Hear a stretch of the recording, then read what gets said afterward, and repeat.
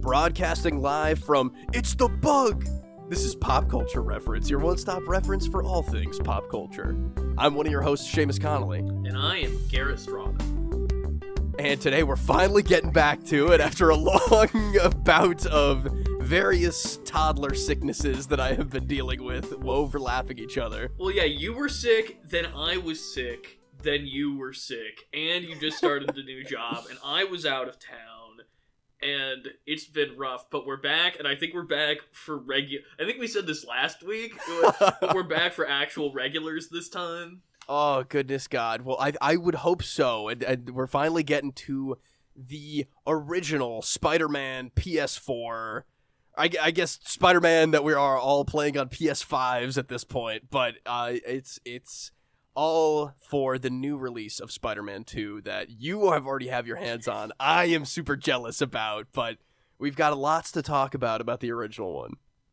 But before we get into it, we do have some news coming up, starting off with the passing of film legend Richard Roundtree, who passed away at age 81 this week. Best known, of course, for his role as Shaft in the Shaft franchise. But he also was in a variety of other projects that I think that he's kind of undersung in, including the Rian Johnson, Joseph Gordon-Levitt neo-noir Brick, which he is the principal in, and really good. I am definitely less versed in Shaft than I should be, because I've only ever seen the 2000 Shaft, which he is also in, but he's also in Seven and George of the Jungle, which are two very opposite movies. George of the Jungle, yeah. I, as a child loving George of the Jungle, I would have never known that he was like the legend that he is. He also has a solid run on the first season of Heroes, so... What? How do we keep coming back to Heroes, Garrett? This is insane. Because it's good and you should watch it, Seamus. I guess it's good and I should watch it. Except you should only watch season 1 of Heroes and then stop. That is, no joke, at my new job, I got the exact same piece of advice from the guy that sits next to me, and I really am taking that to heart. And did he say, you'll want to keep going? You'll be like, ooh, that sounds interesting. Almost word for word. It's crazy. I was like, you should listen to my podcast. This is wild. We're gonna come back to Richard Roundtree during our pop culture reference segment. But also, having passed away, this is shocking news, I think, at age 54. Matthew Perry has passed away, obviously best known for his role of Chandler Bing on the monolithic sitcom Friends, and he's also one of the best parts of that show, I would say. Oh, I would say certainly the best part. I think he was always my favorite character. Joey's pretty good. Joey's pretty funny. I don't know, bouncing off of Chandler Bing, they were the dynamic duo of the show, and Matthew Perry was certainly the funniest person on that show, I think, just I would agree. Overall. And the poor guy, like, obviously he had a lot of difficulties with the addiction and other things, but also I feel like his career just never took off the way it should have, because he was in a lot of not very good movies that he was always the best part of, including a movie that a lot of people like that I don't like, The Whole Nine Yards, where he's Hitman Bruce Willis's neighbor. Is that what that movie's about? That's what that I've never seen it. It's supposed, people like it, I don't, but people like it. He's really good in it, though. You cannot deny that he's really good. Ving Rhames is maybe in that movie? You're making a case for this movie that you do not like. I don't know. You should watch it. If people like it, just because I don't like it doesn't mean that other people don't. And so that's worth watching. I hear Fools Rush In is good, which is his rom-com with Salma Hayek that my dad likes and is always telling me to watch, and I never do. I will always feel like, to me, Matthew Perry is always iconic video game antagonist Benny from Fallout New Vegas. Is that true? He shoots you in the face. He is the guy that says, truth is, it was always rigged from the start, and puts a bullet in your head right at the beginning of that game. And he is one of the most iconic characters of the entire franchise. I think he was always like an avid gamer, and he like wanted to be in that game, and his voice talents were impeccable in that gym. Well, to other undersung Matthew Perry projects that I will plug are his great stint on The West Wing. He is so good. What? Dude, again, it always comes back to West Wing and Heroes, both of those. Well, actually, I'll plug a third one that I haven't watched. I understand that he is great on Studio 60 on the Sunset Strip, which is a short-lived Aaron Sorkin TV show that he and I think Brad Whitford were the leads on. And then I really liked, this must have been 10 years ago, there was a one-season sitcom called Go On, where he was a sportscaster, like radio personality, whose wife died and started going to group therapy. Oh my god. And it was, the whole sitcom was centered around his zany group of therapy friends, and Laura Benanti was the group leader, but it was like Tyler James Williams and Bill Cobbs and John Cho and Brett Gelman. Oh. And, like, it had a really good cast, and Perry was very funny, as he usually is on it. And I'm sad that that one never got picked up, but I'm sure you can find it on Hulu or Peacock or something. Well, there's a lot of stuff that I think is going to get put back in the rounds now. This was just such a sudden thing. I know that he was kind of maybe on the rebound a little more in his more recent life, but I guess, I don't know, this was just last night as of the day of recording pretty much, so it is all still up in the air. His book came out recently too, yeah, right? Yeah, it came out like this year even, maybe? I think so. It's like being the first Beatle to die. It's like, that's exactly. They just did that Friends reunion thing, and like you said, his book, he's like he shed a lot of light on all of the things that people don't know about his life. It is a damn shame. Moving on to our regular strike updates. Since the last episode that we recorded, there was a lot of dissonance between the talks going on here, but SAG-AFTRA and the AMPTP have come back to the table and have wrapped another round of talks. And they're waiting the AMPTP's response to the offers that have come out as of late. I think at least it's some kind of movement. We were kind of stonewalled for a little bit there in our little hiatus that we had, but we're right back into it, and I know that there are things that are not going to be budged on that I think that are going to prolong a lot of these talks, and they're going to continue a lot of the delays and shifts around in the release schedules that we've been seeing at the very least. Clearly, studios do not think that the strike is going anywhere anytime soon, because Paramount has shuffled around a bunch of their films, including delaying Mission Impossible 8 a full year and allegedly dropping the Dead Reckoning Part 2 subtitle. So, retroactively, 7 will just be Dead Reckoning, which I guess is fine, but also that it is very clearly a Part 1 of 2 parts. But then again, so is the second highest grossing movie of all time, a Part 2 of 2 parts that have 2 different titles, so... I guess, I don't know. I was so... Maybe it's just because I need more Mission Impossible stuff to be coming out rapidly these days, because it is such a thrill. Honestly, I hate to say I'm kind of psyched about the idea of getting another Mission Impossible title, because Mission Impossible titles are rad. They really are, though. You know what? I guess you have me there. I haven't thought about that. I mean, I feel like it has to tie into the idea of Dead Reckoning, at the very least. Dead Reckoned. Deader Reckoning, Die Hard style. Even Deader Reckoning. Then also Disney delayed a bunch of stuff, including the live-action Snow White, which we got our first look at and looks as terrible as you would think that the first look at the live-action Snow White would look.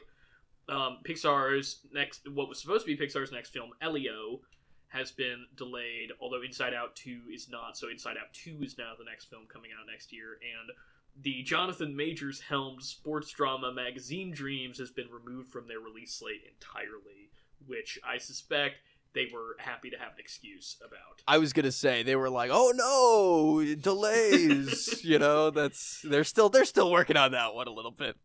Loki season 2 is supposed to be, good and out. I'm hearing good things. I'm hearing good things. I'm hearing less good things as the season goes, which is what I would have expected. So that's a shame.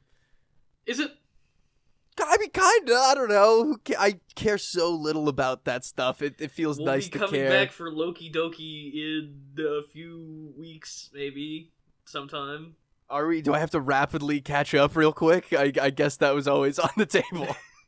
But our last piece of news is, of course, because we haven't had an episode with that one in so long, a Netflix nuisance.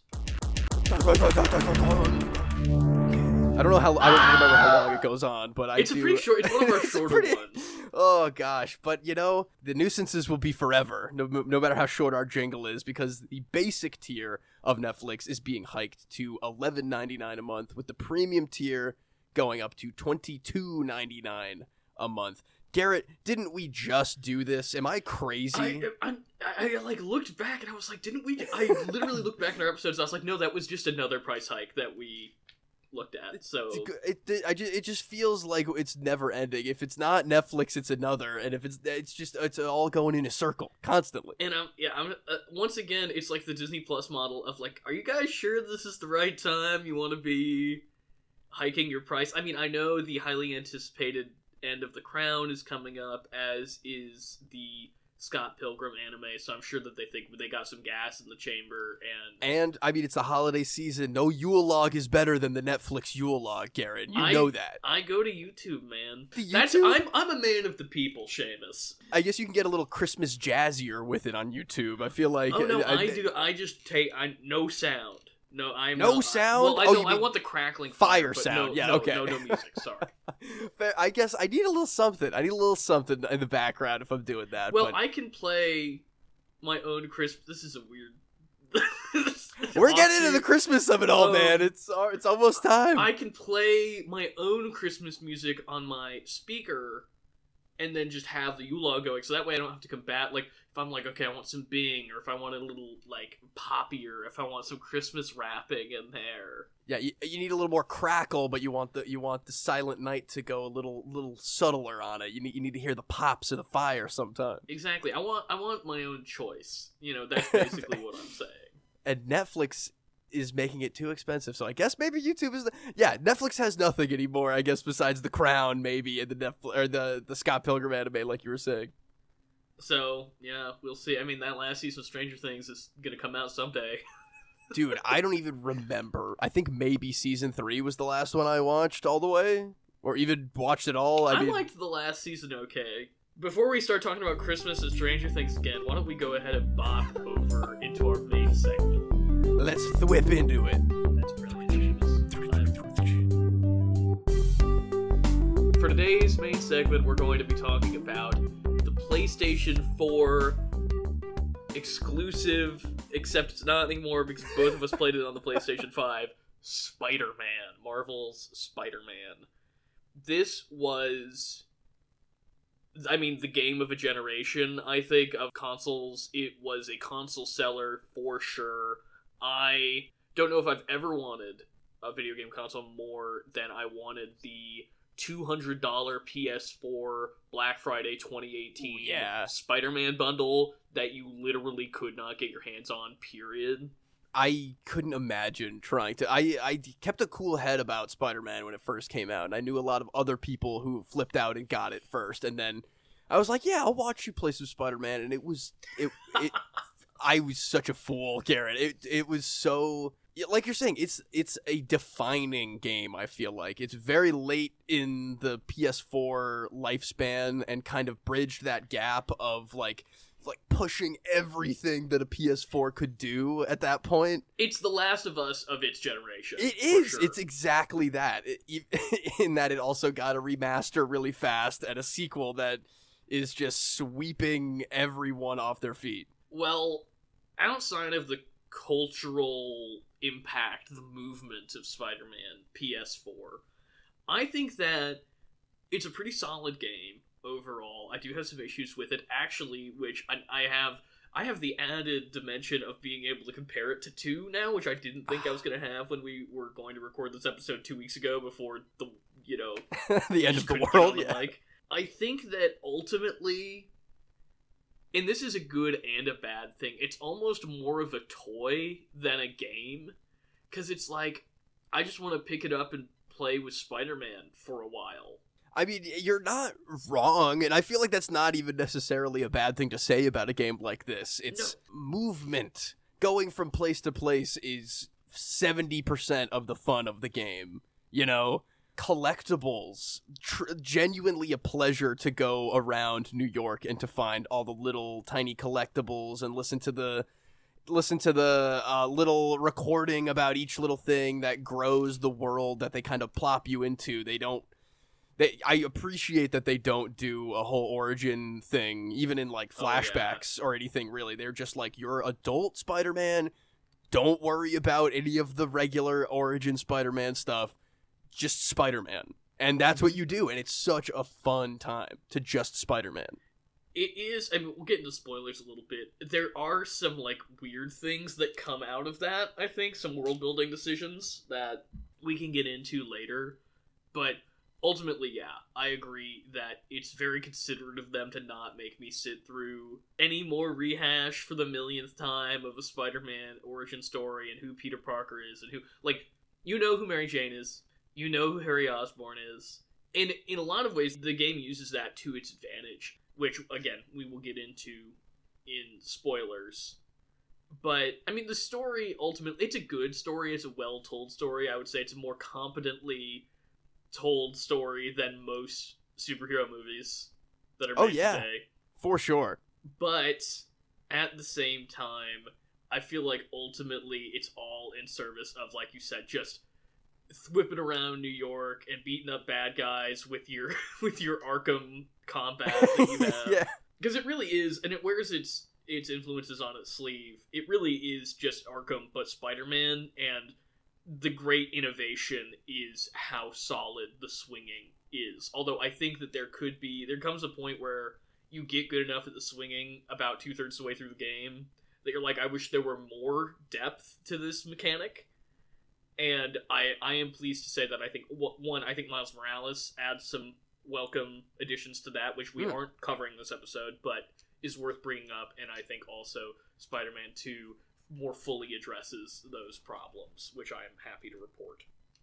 Well, I am very glad to hear that. I do agree with you that at a certain point I wanted like a swinging skill tree, even like something to swing towards, as it were, to try to unlock a little bit of something or master a little bit more of a complicated mechanic. But I'm glad to know that they really grounded everything in just like perfecting the swinging in the first one, and they're adding the extras in the new stuff. I think I'm happy to hear that.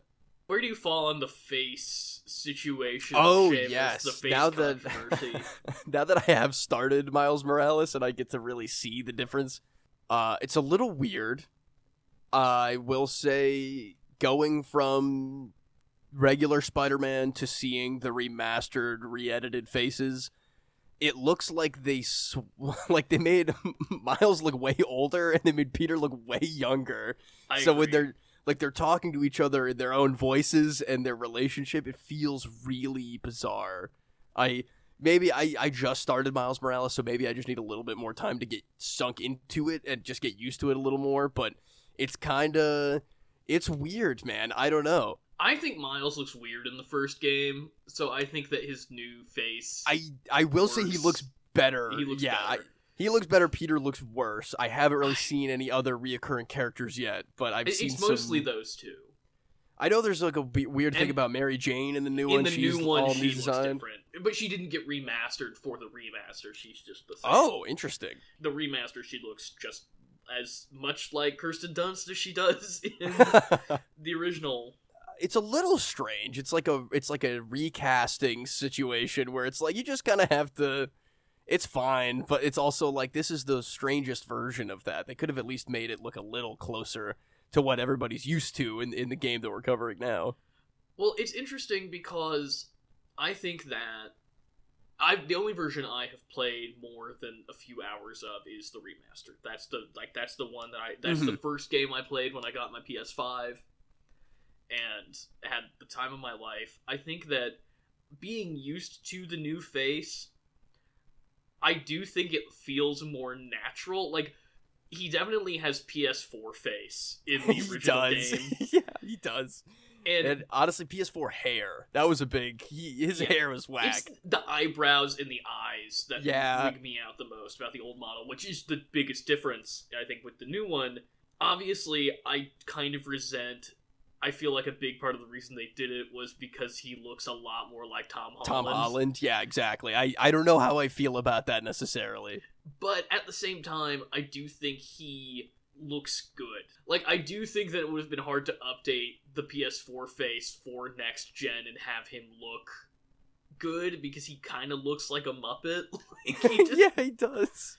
I can live with that. I think I'll get used to it, is really my attitude about it. It's still kind of weird, but it's fine ultimately, and it's not going to really ruin my experience. He's in a mask mostly anyway. It's about the suits. I don't care really about the Peter Parker segments. It is all about the suits, except when you unlock the Raimi suit, and that's the only suit you play with for the rest of the game. Dude, Wait, did I already tell you that I did that, or are you telling me that you did that? Because I very much did that.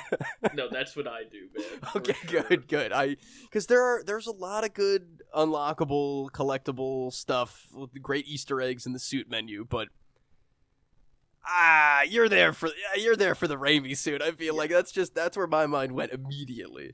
You and I were not playing this game at this point. That a bunch of gamers had tantrums online about how the Raimi suit wasn't in the game and like threatened the developers' lives. Was it not? People are insane. It was like on Spider-Man Day 2019 or something that they released the Raimi suit. But people need to chill out, Jesus. Yeah. Well, I think it was the fact that the Amazing Spider-Man suit and like 15 of the Tom Holland suits were in the game. Which, to be fair, I think most of the Tom Holland suits work better in the game than they do in the movies, which I think is really interesting. Well, they're all CG and weird anyway in the movies, so it definitely fits in the game universe. I do like playing with the homemade suit. I think that's a good suit. Are suits spoilers? Are we getting into suits? I guess that's an interesting question. I think, people know what Spider-Man looks like, would be my argument. It's not like any of these suits are like, I guess a couple of them, a lot of them are original, but a lot of them are from comics, from movies. So we can save the rest of them for spoiler talk. Okay. Which I think we're about to get into, because we're going to talk about characters and story and game mechanics and suits. So let's go ahead and do it. Yeah, this is the official spoiler warning for Spider-Man. I don't know where to start. I think people need to calm down about the non-Spider-Man missions and grow up. It's fine. It's fine. You could do a Mary. Do I think there are too many Mary Jane stealth missions? Yes. Do I think that they're game ruining like so many people do? No. They make you more invested in the side characters, which you need to do in a game whose story is kind of, as paint by numbers as this is. And the payoff of then playing as Miles through portions of this game, I think are really important. I can see where you're coming from with that, but me personally, I think those stealth missions are a menace! They're a criminal, Garrett! Oh, God! Oh, I mean, they weren't that bad. I thought they maybe dragged on a little bit, but after a time, I realized you could pretty much just walk nonstop for most of them and get them done in 25 seconds flat. So I really did not care that much. If they were punishingly hard, it would be one thing. But they're so simple. You just turn on a radio and just walk around the other side of a box. Like you were saying, there are some pretty... I would say the Miles ones feel more important, and maybe that's just because I don't love MJ in this game as a character. Like she just seems a little... I don't know. I don't love MJ in this game. I think that her characterization in these games, my issues with them are less issues with the game as much as they are that they are extensions of what Mary Jane has become in the comics in the last 20 years, which is, in a misguided bout of feminist sensibility, Marvel has decided that it is not valid to be a model or an actress if you're a woman, so MJ has to be... They've turned MJ into Lois Lane. That's what I'm saying. They exactly turned her into Lois Lane. And I think that, at least in the game more than she does often in the comics, she has maintained some of the, like, sweetness of the old Mary Jane, I think, which I appreciate. And maybe that's, again, because so much of the performance seems to be channeling Kirsten Dunst.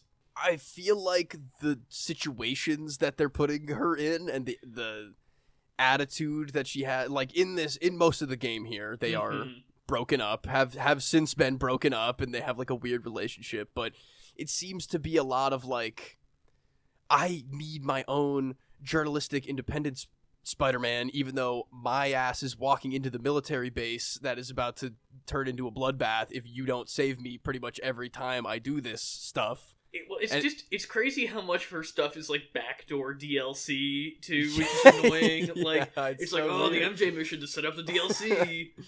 Oh, man, when I started the DLC in the first episode, there's an MJ stealth mission, and I was like, there's no way that this is what is happening here. But I think that's, like, maybe one of the only one of those that happens. But I thought it was funny that they were just throwing more in there. I agree that there are too many of them. It's not that I don't agree that there are too many of them. It is frustrating when you're like, I would just never be here if I were you, MJ. Why are you in Tombstone's garage? That's what I'm saying. Send Spider-Man. And I know that, well, MJ is competent and can take care of herself, which is great when she is thrust into a situation where she has to take care of herself. More like she is at the first MJ stealth mission at the art gallery. I think that is a great setup for an MJ mission.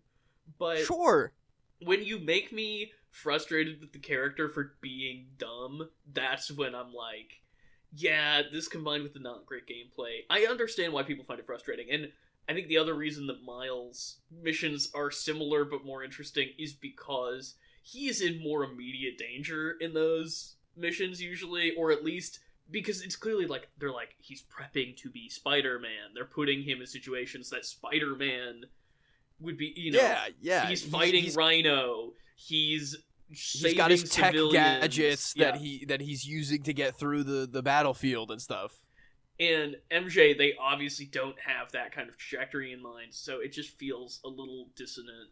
I think Miles' personality in this is fine. I don't think he's as engaging of a character as his Spider-Verse counterpart, which is, to be fair, maybe my favorite on-screen version of Spider-Man, ?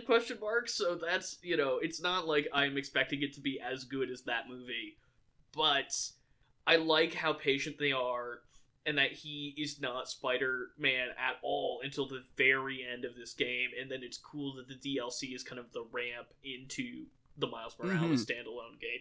Yeah, he's very giddy and awestruck and, you know, very excited. Obviously, it's the high school Spider-Man that we weren't given with adult Peter Parker in a way that I very much appreciate it. I am looking forward to digging more into the Miles Morales to get a little bit more of that independently Spider-Man personality that I'm sure is going to get more developed, and I'm sure you have infinite knowledge of Mr. Spider-Man 2 over here, but I thought that his character was just fine in this. Yeah, like, it is confidently done and explored better in other games, probably, is what I would say. As a side character who's a backdoor setup for a spin-off and subsequent sequel, you know, they're doing a fine job with him. While we're on Peter's friends, it is insane to me how much chemistry he has with Black Cat, considering the fact that they're both people in masks that are CGI. Yeah, I like the Black Cat stuff a lot. I almost wonder what that kind of game would be like if there was less of an emphasis on him being with MJ and there. I mean, she really kind of does some messed up stuff in the City That Never Sleeps horrible. DLC. It's like She's really messed up. Person. And, you know, she's still, like, jumping around in tight latex and with the claws and stuff and doing her fun things, but that was pretty dark. But she's also probably the best part of the DLC, so... Yeah, I guess we're mixing in the city that never sleeps up with everything else. Probably, I don't guess. You think? Yeah. Yeah, I think so. I enjoyed them a lot, but I feel like I don't really care that much about Silver Sable. I don't care much at all about Hammerhead until he turns into a Terminator gorilla guy, and then I'm like, that's my least favorite part of it. Why? I think it's crazy. I love it. It's somehow almost the most over the top villain thing in this entire game, even though there's a lot of over the top villain stuff. That's my problem. Is I'm like, it doesn't fit the tone of the rest of he and Silver Sable don't fit the tone of the rest of this world, which is like semi-grounded but still comic booky, and then he's just like crazy. He's straight up science fiction. He gets resurrected with like a taser to the chest, and they fit his head onto a robot body. I feel like Black Cat she rides that line a little bit. You know, she's still like doing her own thwip around town, but is also then being like, I am gonna lie to Spider-Man about being a father so that I can dupe him and run off and stuff. And then her dad is there. Adult subplot for a game that is aimed at 14-year-olds, I think. Yeah, dude, it really is. And I was thinking a lot about, like, there's a whole thing kind of like that in the Guardians of the Galaxy video game, where it's like, you know, there are things that make sense along the way as to why. But Star-Lord behaving in such a manner is very in line with his characterization in the films and the comics. And, like, not that Peter Parker doesn't do things like that in the comics, but Peter Parker Spider-Man is a kid's superhero through and through. Like, he is for 8-year-olds. And not that I have a problem with it, I think it's just a little bit more surprising in this kind of game. It is surprising, and again, it goes back to, like, we're plopped into adult Spider-Man, post-college grad, working adult relationship-having Spider-Man, and they only kind of sprinkle in a little bit of the details about him and Black Cat's past, where she kind of gave up crime for a while, maybe, and they were, like, direct partners for a long time while him and MJ were broken up, and that's like a whole different game. That's like a Black Cat standalone game a la Miles Morales, where you still thwip, but with, like, ropes or whatever. It's an interesting idea. It doesn't take me out of that much. I feel like it's less him being promiscuous and more just like, yeah, I guess maybe sometimes Peter Parker has these adult sexual relationships with other people who can kind of be on his level a little bit more with the idea of Spider-Man versus his whole, he has to fight against Spider-Man when he wants to be a normal guy, famously. There are a lot of things in this game that feel lifted from other media. And not that Black Cat always isn't like this, but I feel like especially in this one, she is so Catwoman-y in that she's in love with Spider-Man and not in love with Peter Parker. Very true. MJ, the thesis of the DLC, I think, MJ is the only partner that Peter has that allows him to be both Peter Parker and Spider-Man, because she accepts, even though there are some, obviously there's conflict in their relationship because of it, ultimately she accepts his duty to both those identities, and Black Cat is clearly like, who cares about being Peter Parker? Just be Spider-Man, that's the better version of you. Oh my goodness gracious, I am very curious to know if she is making a return visit in 2, and I cannot ask you that question. I do like her stuff a lot, and I'm looking forward to the idea of her coming back and kind of maybe playing a more direct role in the main game. I feel like a lot of her, I mean, I liked her stakeout locations. That's a fun little mini game, but I maybe would have liked her to intersect a little more with the main story. So I guess I've got to wait for a sequel. Well, why don't we get into some of the other characters that we have going on? I think the Aunt May in this game's really strong. I think she's a good, like, Definitely. She toes the line between spunky go-getter Aunt May that we see in things like Amazing Spider-Man and, of course, the Tom Hollands, and, like, old lady Aunt May that we get, the traditional version of Aunt May, like you see with Rosemary Harris and the Raimis. Yeah, I thought she was very lovely. I like Feast, and I like her own sense of responsibility that we see, like you're saying, old lady Aunt May usually is more of just like a Take this money, Peter Parker. I love you, boy. God. And there is that in this too. And of course, but then she's also like, turning around, being responsible, being a part of such a really sad internal conflict for Spider-Man as well, which, I mean, usually it's either she's alive or she is dead. And this is like, Spider-Man has to choose that for her, basically, which is so devastating when they do that to you in the end. And it's a really strong moment that is earned. And again, like most of the twists, and I say twists slightly in this game, it's not that it's so much a surprise, is that the emotional stakes are executed well enough that I don't mind that I saw it coming. Yeah, definitely. I mean, same thing with something like our boy Dr. Otto out there, That's like a tale as old as time, but I thought that his relationship with Peter and the way that they really make that such a strong point of the early game is their work together. I thought his deterioration was extra tragic, and I thought it was incredibly well done. And I love that, just like the twist with Aunt May is not that Aunt May is dying, the like little note on that is, of course she knows Peter's Spider-Man. Oh, yeah. And with Otto, the twist is not, because they tell you from the very first shot of him in the game that he's gonna be Dr. Octopus in this game. Again, I mentioned in non-spoilers, they use your pre-knowledge of Spider-Man well in this game, I think. So the twist is not, oh, Doc Ock is bad, but the knife twist of, but he does know that Peter is Spider-Man and tried to kill him anyway, is difficult. Like, that's a good beat that's told well in the third act. They sprinkle a little bit of that into when the Sinister Six, like the big team-up moment, which is awesome, by the way. I mean, the raft breakout, all that stuff. That's very probably cool. the high point of the game, I'd say. It's so kick-ass. But, knowing he is Spider-Man, he says, like, don't get in our way, last chance. He almost gives him the out. I mean, does he know that there's no way that Spider-Man is going to stay out of their way and that it's more of like a show of force? Who knows, whatever. But like, there is still like a decent amount of struggle, I feel like, in that him having that information as Otto versus like as Dr. Octopus. It's very interesting line they toe until there is that, like you said, quote unquote reveal. And I think Lee, similarly, like Lee is transparently a bad guy from the moment you meet him.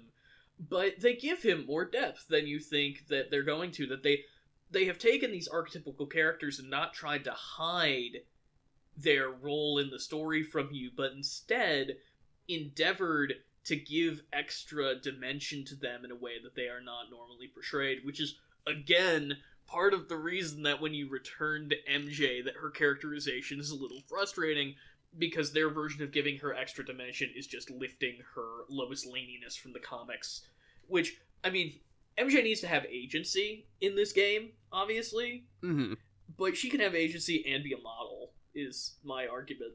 Yeah, if she just needs to have some kind of liaison relationship with Spider-Man as she's sneaking around, she could just be at places where crimes are happening. They do that with... She could have just been visiting the art gallery as an actress doing a thing for a promo, whatever you want to say. But that's not, I guess, if you're trying to make this a franchise games, that is just not sustainable. Yeah, that's true. And also, I guess, Spider-Man, that is a big part of that character, is the reporting side of Spider-Man, the photographer, the Daily Bugle, Jonah, all of that. She's really the link back to all of that in this, other than the podcast, the J. Jonah Jameson podcast, which is hysterical. Just the Facts, my favorite podcast. We should get him on the show. We should get him. Jared! Love him and Jared. I want Jared to be a main character on the mic in the next one. It's not that I don't understand the utility of it, but I just do think that it's extra frustrating seeing the dimension given to these other characters. Even somebody like Norman Osborn, who they start him out as villain Norman Osborn like you think he would be, and then make him slightly sympathetic, and then they're like, but actually he's a villain. No, for real though. Like, he really is though. I mean, we've got our little Venom tease at the very end with him and Harry in the tank and all that, which I'm sure you would love to talk to me about, but I don't know what you're talking about. Oh, but who knows? That wasn't a symbiote in there. That was you fill in the blanks. I don't know. I remember weird debates when the game first came out. I was like, what is that? And it's like, guys, come on. Like, let's be real here. Please.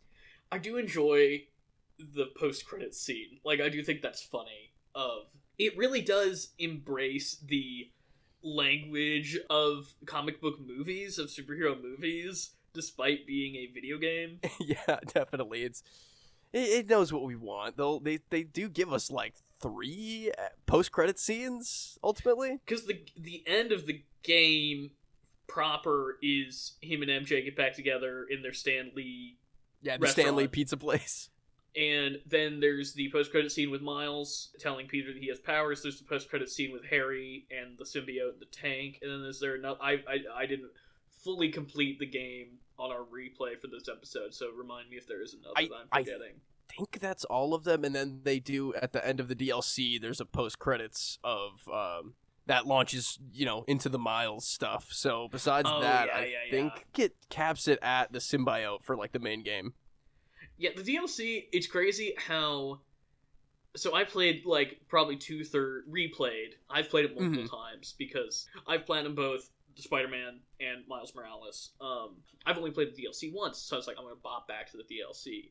And holy crap, I had forgotten how much the difficulty is cranked on the DLC compared to, like, earlier stuff in the game. Oh, yeah, because it's all post-game. It's assuming that you've level 50 maxed out all your stuff and you're incredibly competent with basically every gadget in your arsenal. So yeah, I was like, whoa, this is a lot.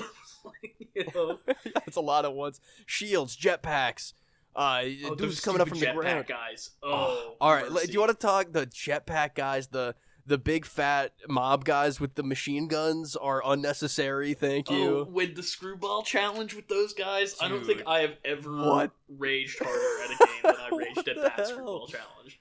Oh my goodness, God. Well, here's a different question I don't think I asked you yet. What kind of play style? Were you, like, spamming gadgets, or were you all Batman punching people? I don't use a ton of the gadgets, but they are... I mean, there's no way to do it without using the gadgets a little bit, really. But I am much more into the combat stuff.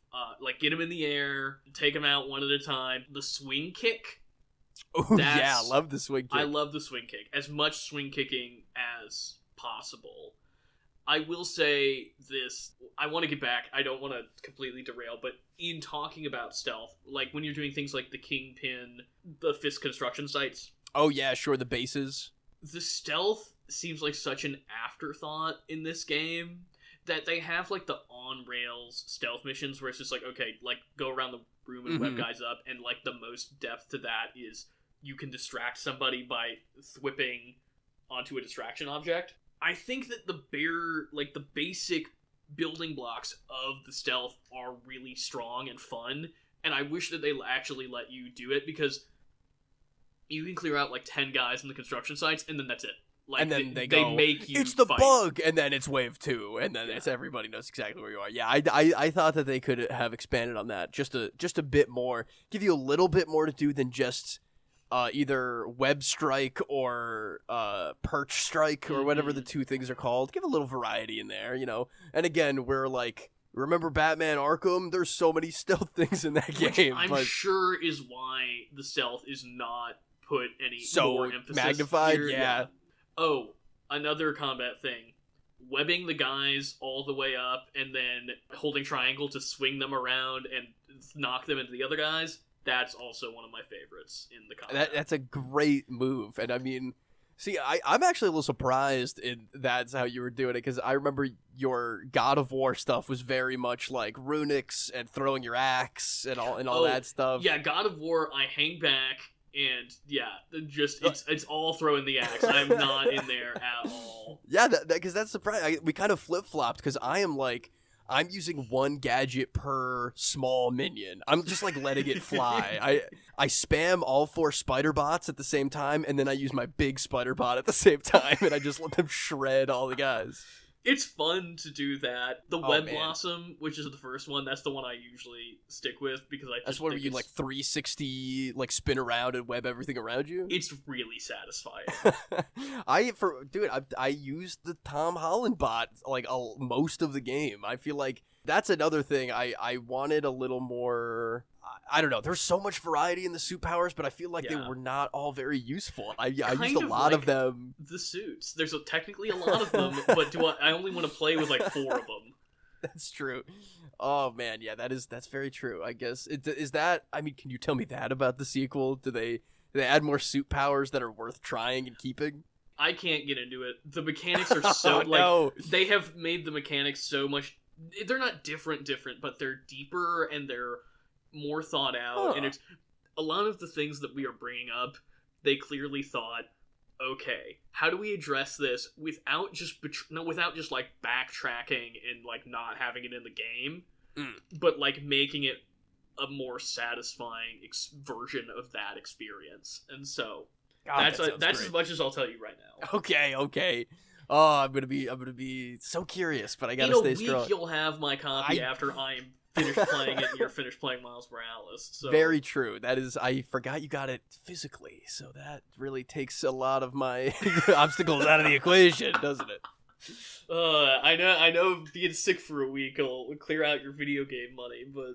Very true. Oh, man. And I'm abandoning so many video games I swore to God I would finish before the Metal Gear Collection came out. But I'm trying to think, there are definitely other things to talk about in this game. I mean, I love, in the same vein of, like, let's plop you down right into Spider-Man's life, all of the villains having prior relationships with Spider-Man in a way that make it feel lived in, He's talking about how Electro is dumb. He's quipping about all the weird hallucination poison stuff with Scorpion, it seems like even if I don't know a ton about all of these different characters, I know, mostly what the movie versions of them have showed me. I'm still all the way on board and aware of things, even when it's like, oh, someone's wearing a Mysterio costume and making a jab at Spider-Man that he, had a run-in with Mysterio at some point. I'm like, this is kind of the best. I love the Electro Vulture fight where hell yeah. you have to figure out 2 different fighting styles and 2 different strategies and how to combine them. I kind of wish there were more of that in this game, to be honest, because I think that's such an interesting moment. I love it when games just present you, like, it's almost like a puzzle. It's like it presents you this situation. You have to really apply what you have learned over the rest of the game. Eventually, if you're doing bad enough, it'll be like, remember to do this to fight Ultra. Right. I like that it just lets you kind of be like, oh, I gotta figure this out now, just like Spider-Man would. No, and I thought that fight was phenomenal. Such fun, swinging around, dodging 2 different types of ranged attacks at once and kind of somehow lining it all up. I thought it was fantastic. And then there's the Rhino Scorpion fight, which is insanely frustrating because you have to. I hate that. Yeah, that one. It was like the same idea, but they did it bad that time for no reason at all. So I guess when I say I wish there were more of it, I wish there were more executed well. Yes, exactly. Because there's a couple, but oh man, that was a bummer, especially on like the hardcore mode for the New Game Plus or whatever. Yeah. That was a brutal one. I will say during the DLC and during New Game Plus, I did use Spider-Bot a little bit more because I was just like, I'm tired of dying to these jetpack guys. I gotta, Dude, they were ridiculous.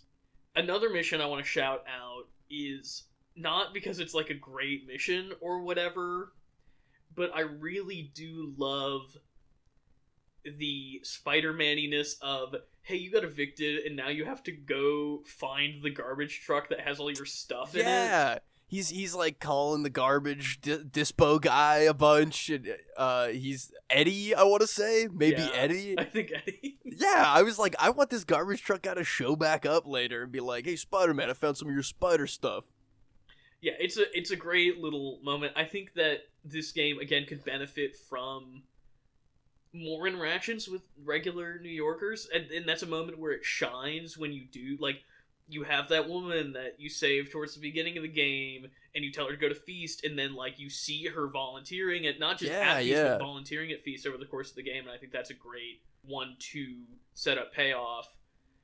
And I know that, I mean, it's a technical marvel. The size of Manhattan, how much there is to do, the fact that, like, it does feel populated is nice, but at the same time, I'm like, I would have sacrificed this map being a little bit smaller if I could go into places or interact with more people. Yeah, have a few more. There's that one type of street crime where they're, like, robbing a convenience store, and they do a little diorama camera angle, like, locked camera angle, where you get to, like, go 5 feet inside of a bodega or whatever. Yeah. And then it's like, why can't he go into regular places, maybe, really, instead of this? But they could make the post-platinum feel a little bit more lived in, I think, other than... Because there's, like, 4 types of crimes, and that's it. Yeah, I mean, yeah, that's very true.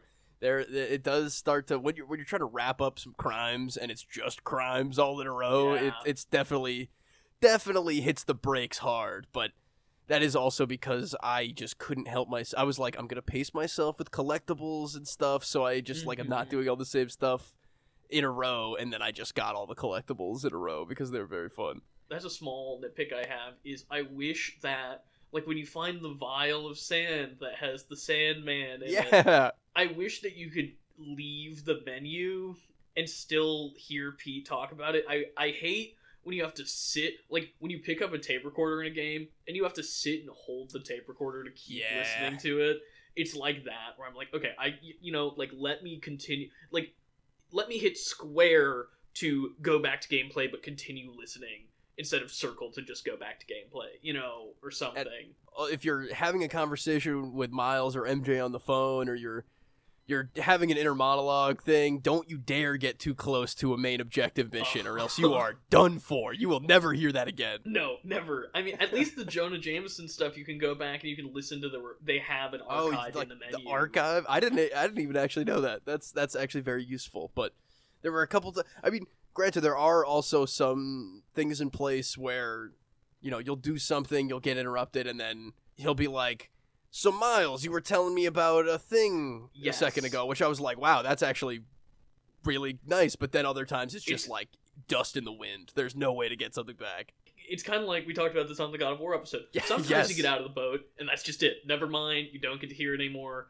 And then sometimes you get back in the boat, and Mimir's like, "Oh yeah, I was talking about this." Yeah, and so I agree that could be better. The new one, I have run into that problem as well. Not to talk too much about the new one, of like, I'm on the phone with somebody, and I want to keep being on the phone with them, but I go buy a collectible. Most of the time when you go buy a collectible, it's just you get the collectible, and that's great, and you don't have to worry about it interrupting your phone call. But then sometimes, you get another call, and you're like, "Hey, I see you found that collectible." I'm like, "No, I wanted to hear the other thing, though." Dude, we're too frantic. We're picking up collectibles, listening to calls. They really do want you to perch on a wall and listen to things for a while. Often I will, if I'm still on the phone and I get to, like, sometimes the main objective's too close, the next objective's too close for the length of the call, and so then you're just, like, swinging around a city block over and over and over again. Oh, man. Yeah, that is, I don't know. We're just too good at swinging around. We're getting places too fast, Garrett. I never use the fast travel in this game for obvious reasons. There were very, very few times I used the fast travel. There was maybe once or twice where I was like, it's all literally end to end all the way across Manhattan. I'm just going to quickly get there real quick. And, you did a little trophy pop when you use the subway a couple times. There's some fun little animations there that I do enjoy. Well, in the remaster, you don't get those because there's no loading screens. Oh, that's the curse. The curse of solid state drives. You can't read the things on the loading screen. I also think it's interesting how much the DLC introduces, like, new mechanics that are just for the DLC, namely Spider-Bot.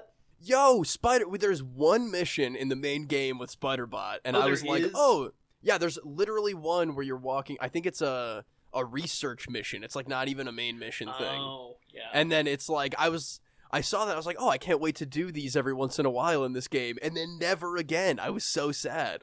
But then they bring it back in the DLC a lot more, so at the very least, I was happy about that. I like the science labs. I think they're pretty good. I think Totally. it's a good way to remind you that like Harry is in this universe, and to have Peter reflect on his relationship with Harry, even though obviously Harry isn't in the game at all. No, I thought that was super awesome. The way that he's leaving the little recordings and they seem, pretty straight on for a while, but then you start hearing little tiny things in his voice about his trip or whatever and all that, and then it really does come all the way together when you find out the messed up truth about what is actually going on with him. I'm excited for you to learn more about everything as you play Miles and eventually play Spider-Man 2. We'll come back and do both of those games on the show at some point. For sure. Miles is essential, other than the story, is mostly pretty much the same as this game. That's what I've been noticing. I mean, obviously, I didn't play the remaster of 4, so That's the upgrade to PS5 is definitely... there's a lot of little goodies in there for me to figure out, but it feels very DLC adjacent. But it's like, I don't know. I don't think it's totally fair to like complete... Like, a lot of people are like, it's just DLC. And I'm like, kind of, but I don't know. I think it tells enough of its own story. If it were like just another Peter game, I'd be like, yeah, it's DLC. But it tells enough of its own story, and you explore enough of... It's almost entirely new characters, which I appreciate. I think there's enough going on. There's some differences in gameplay that, again, this isn't the... You don't have to do the stupid line up the lines test in the lab. I like the Electro one fine. Like the one where you're routing the... Yeah, the little... That little, +5, -4, get the right voltage thing. Yeah, the lining the lines up, though, whatever. It's that's not even really fun. Yeah. Any final thoughts on Spider-Dude PS4? I enjoyed the hell out of it. I think that is maybe the last greatest PS4 game of them all. I am incredibly looking forward to the new one if I can avoid any more spoilers than I've already gotten. I can't believe we barely mentioned Screwball in earnest in this. Like, she is a menace. She's the real menace of New York City, and I kind of love her. And then I was like, I started loving her, and then I was like, oh, wait a minute, I hate her more than anything. Wait a minute. And she was so much of the DLC. I thought it was hilarious and cringy, and it's like because they know she's annoying, which is the great part. They know she's going to piss you off that much. And that's why it's so funny when you're struggling to do her stupid gadget challenges. You're like, why would you give me these two gadgets together, Screwball? And then you gotta get the photo bomb! It's so ridiculous. I love it and hate it. Yeah, I mean... The cringe is part of her appeal to me. It's done tongue-in-cheek enough that I think it works for me. We appreciate the humor in it, Seamus. I appreciate the humor, but it also feels like an unironically, like a boomer wrote that. It was like, no, this is right. This is totally correct. And I guess maybe, again, that's why it's so fun to listen to. Yeah, but should we go on whipping, as you would say, over to our pop culture reference? Let's do it.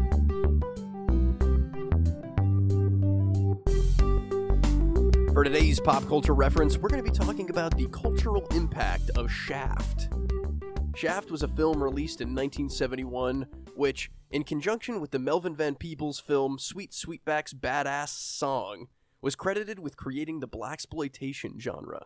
The National Film Registry acknowledges Shaft as, quote, the first feature film by a black director to be financed by major Hollywood studio. While the writers of Shaft, Ernest Tidyman and John D.F. Black, were white, the interpretation of the character and story by director Gordon Parks and actor Richard Roundtree helped root the film in the black zeitgeist of the era. Parks was an active civil rights artist whose acclaimed work as a photojournalist from the 40s through the 70s gave him a unique perspective on the American racial, cultural, and economic climates.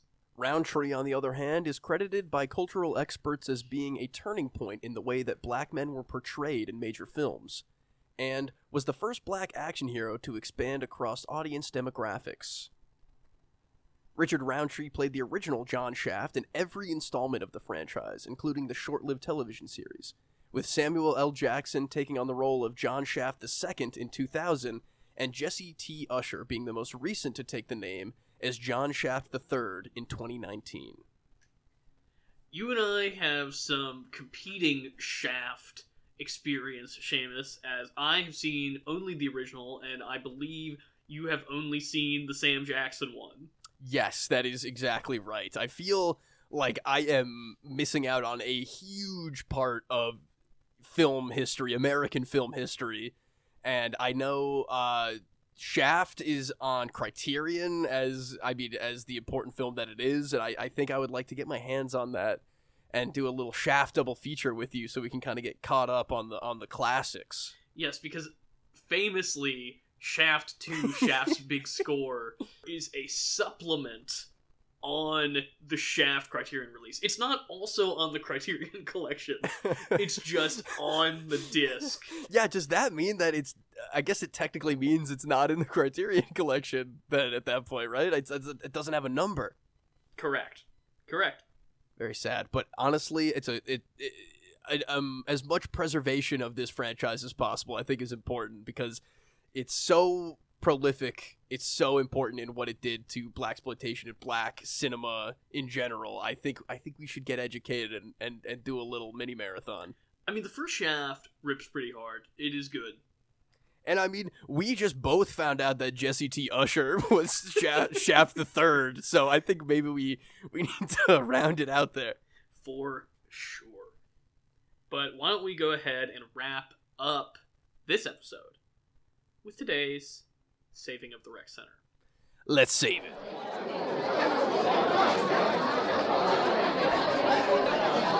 Save the Rec Center!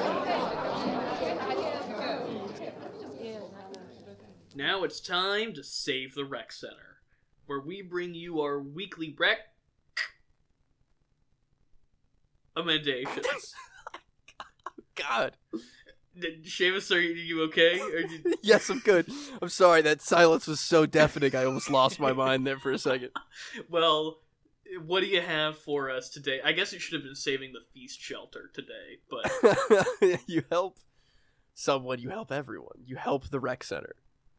But what do you got, Seamus? What are you recommending? I finally, in my feverish week of sickness, I got into a couple Halloween movies, and I revisited a childhood favorite of mine to see if it still holds up, and I swear to God to you, Garrett, Joel Schumacher's The Lost Boys is incredible. I don't know if you've ever had the pleasure, but it is truly the most unhinged vampire film of the 80s, starring Kiefer Sutherland, Corey Haim, Corey Feldman. Of course, our boy Alex Winter, Bill S. Preston Esquire, is up in that piece. It is completely deranged, absolutely hilarious, and it is so very little about actual vampire stuff, I feel like, for some reason, that it is one of the best vampire movies of my list here, I think. How did I not know that was a Schumacher? That's insane. You know what? I just discovered that with rewatching it the other day, but let me tell you, it makes a lot of sense. When you know that and you watch it, it makes a whole lot of sense, my friend. I've never seen it. I would like to see it. It seems like... I can't believe that wasn't on my Halloween list this year, although I've been not good this year about scary stuff. I don't know if it's the fact that the world is scary right now, or I'm just not feeling it. Like, even, like, I was watching Scream. I've been watching Scream in, like, 25-minute chunks over the last few nights, and I'm just, like, not feeling it. It's not that I'm scared. It's not that I'm disturbed. I'm just like, I don't need to watch this right now. One of the reasons why it's such a unique little... It's not a horror movie. I guess it's kind of a horror movie, but it's so much a summertime movie. It's the summer on a California beach boardwalk town, and it's you know, it feels very unique in that it's truly like it's on the beach. They're on motorcycles and leather jackets, and Kiefer Sutherland has a mullet and stuff, and it's just so strange and wonderful. And Corey Feldman is still young and watchable. I assume you have not seen much about the sequel to The Lost Boys that came out like 30 years later. I had no idea that was a thing. Is Alex Winter well, I shouldn't ask who's involved, just in case. So I will not. Don't answer that question. I won't. it's rough. And there's a third one that I've never seen that I don't know if I want to. But I can tell you that one very specific Goonie is in all three of them, and they do not get better, is what I'll say. So, of course. I think part of the reason I've never seen that is, I am famously not a fan of the Goonies. Famously a crazy person, yes. Yeah. And I feel like part of my perception of that film is like it's the Goonies, but it's vampires, which I don't think is even accurate. Which it's not. Corey Feldman and his brother that looks nothing like him run the comic book store. He's like wearing like a Rambo bandana. And he's like, if you want to learn how to live in this town, read this. And he like slips him a vampire comic, and he's like, we're vampire hunters. Okay, it's so insane. Okay, I do need to see that. It's so good, dude. I'm telling you. But I don't want to give too much more away about this masterpiece, just that I very much recommend it. But what do you have to save the rec center today? Well, Seamus, I have recently been watching the Disney Plus documentary series Light and Magic, which is a story of the production effects house Industrial Light and Magic, which was founded for the original Star Wars and still exists to this very day. And it is just a wonderful glimpse into the mind of absolute crazy people that made all of your favorite things come to life in the 80s and 90s and 2000, everything since 1977. That sounds genuinely delightful. I think that I would probably lose my mind watching some of how they did like the most iconic things in the entire world in my mind. I think that would be just amazing. You said it was a series or single documentary? It's a short documentary series. And they have gotten everybody you could imagine to talk about ILM. It is crazy. Oh my god. Well, I mean, it's everywhere. It's literally done all the most impressive things in Hollywood effects. So I can imagine they've got some really, really big names in there to talk about it. Well, I won't go into it anymore other than say that it is well worth your time. But with that, I think it's time to wrap up the show this week. If you want to reach us on social media, that's at @PCR_podcast on TikTok, Instagram, and Facebook. And you can reach us directly by emailing popculturereferencepod@gmail.com. For next week's episode, we're going to be no time to talk about a movie like 3 weeks after it came out. We will be talking about Martin Scorsese's Killers of the Flower Moon. Very excited to get into that with you. I think it's actually a good thing that you got sick the second we saw that movie. Yeah, literally the day after, maybe? Yeah, I think it was literally the day after, and the fact that we've had some time to reflect, probably for the best, because there's a lot to process in that 3.5 hour tumult of a time. Oh, there is so much that I have been, like, re-remembering, because it is truly a saga of a movie, and I cannot wait to get into it with you next week. Alright, see you, everybody. Adios, Spider-Man. Oh, it's the wrong Spider-Man. Oh, no. No.